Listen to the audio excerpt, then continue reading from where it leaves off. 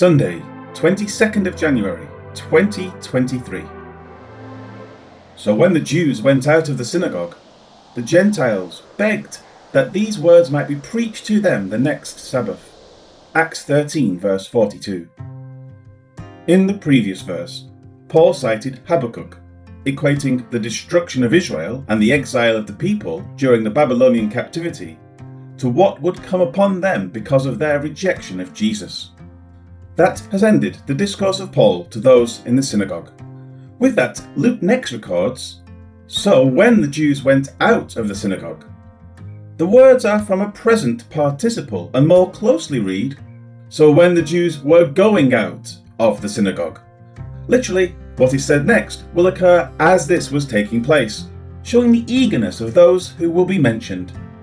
Also, it should be noted that the inclusion of the words "the Jews" and "the Gentiles" is not in some texts.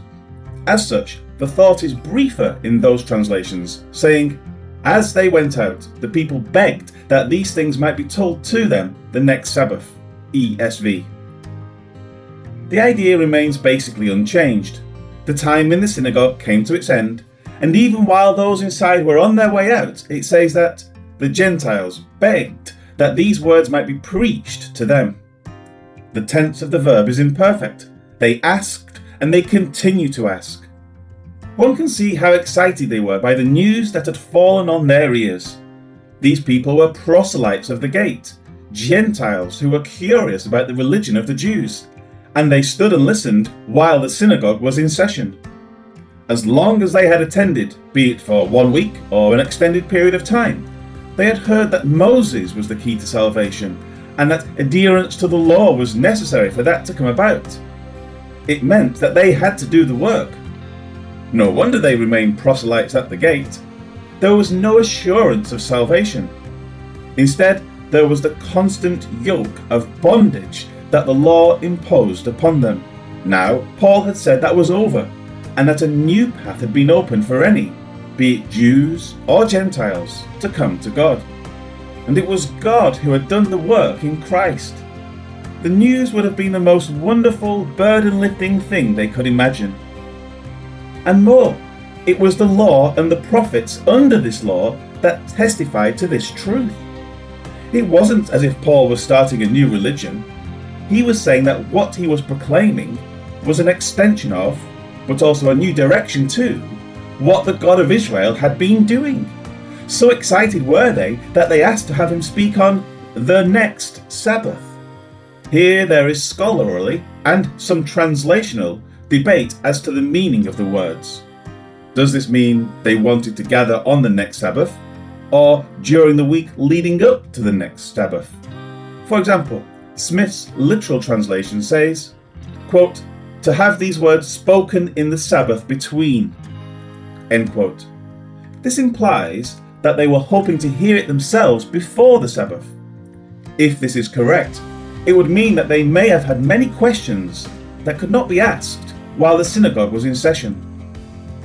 Either way, there is great eagerness among the Gentiles concerning the news about the coming of Jesus Christ, Israel's Messiah.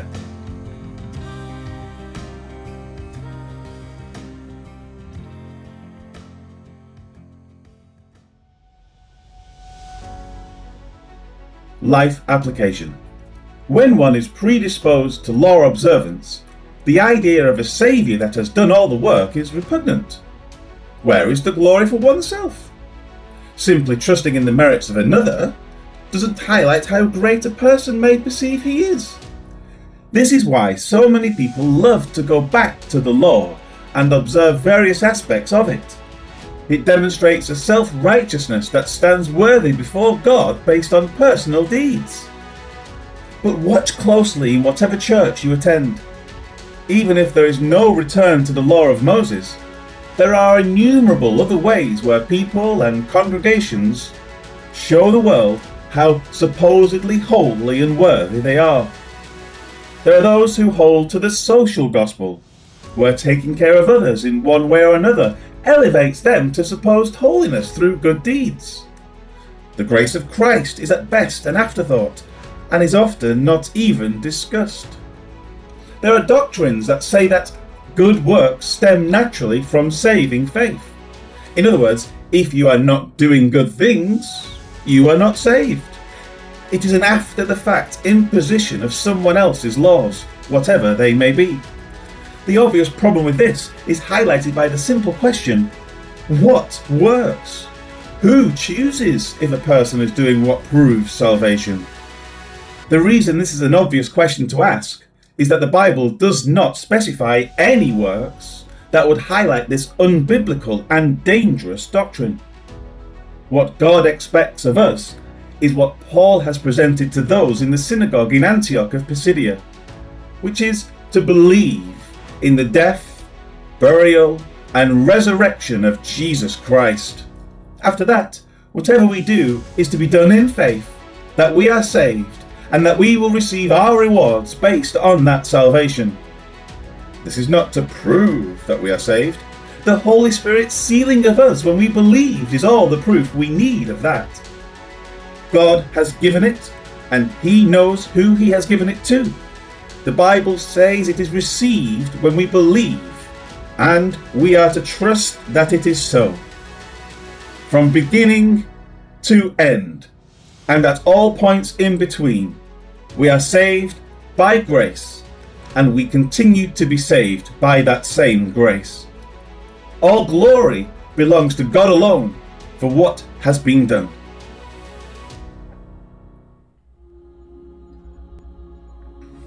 Thank you, O God, for what you have done in and through Christ Jesus for us. We are the recipients of your offer of grace through simple faith that you have done it all for us. What more could we add to the finished, full, final, and forever work of Jesus Christ our Lord? Nothing. And so thank you for what you have done. Amen. While Paul and Barnabas were leaving the synagogue, the people asked them to tell them more about these things on the next Sabbath. Acts 13 verse 42.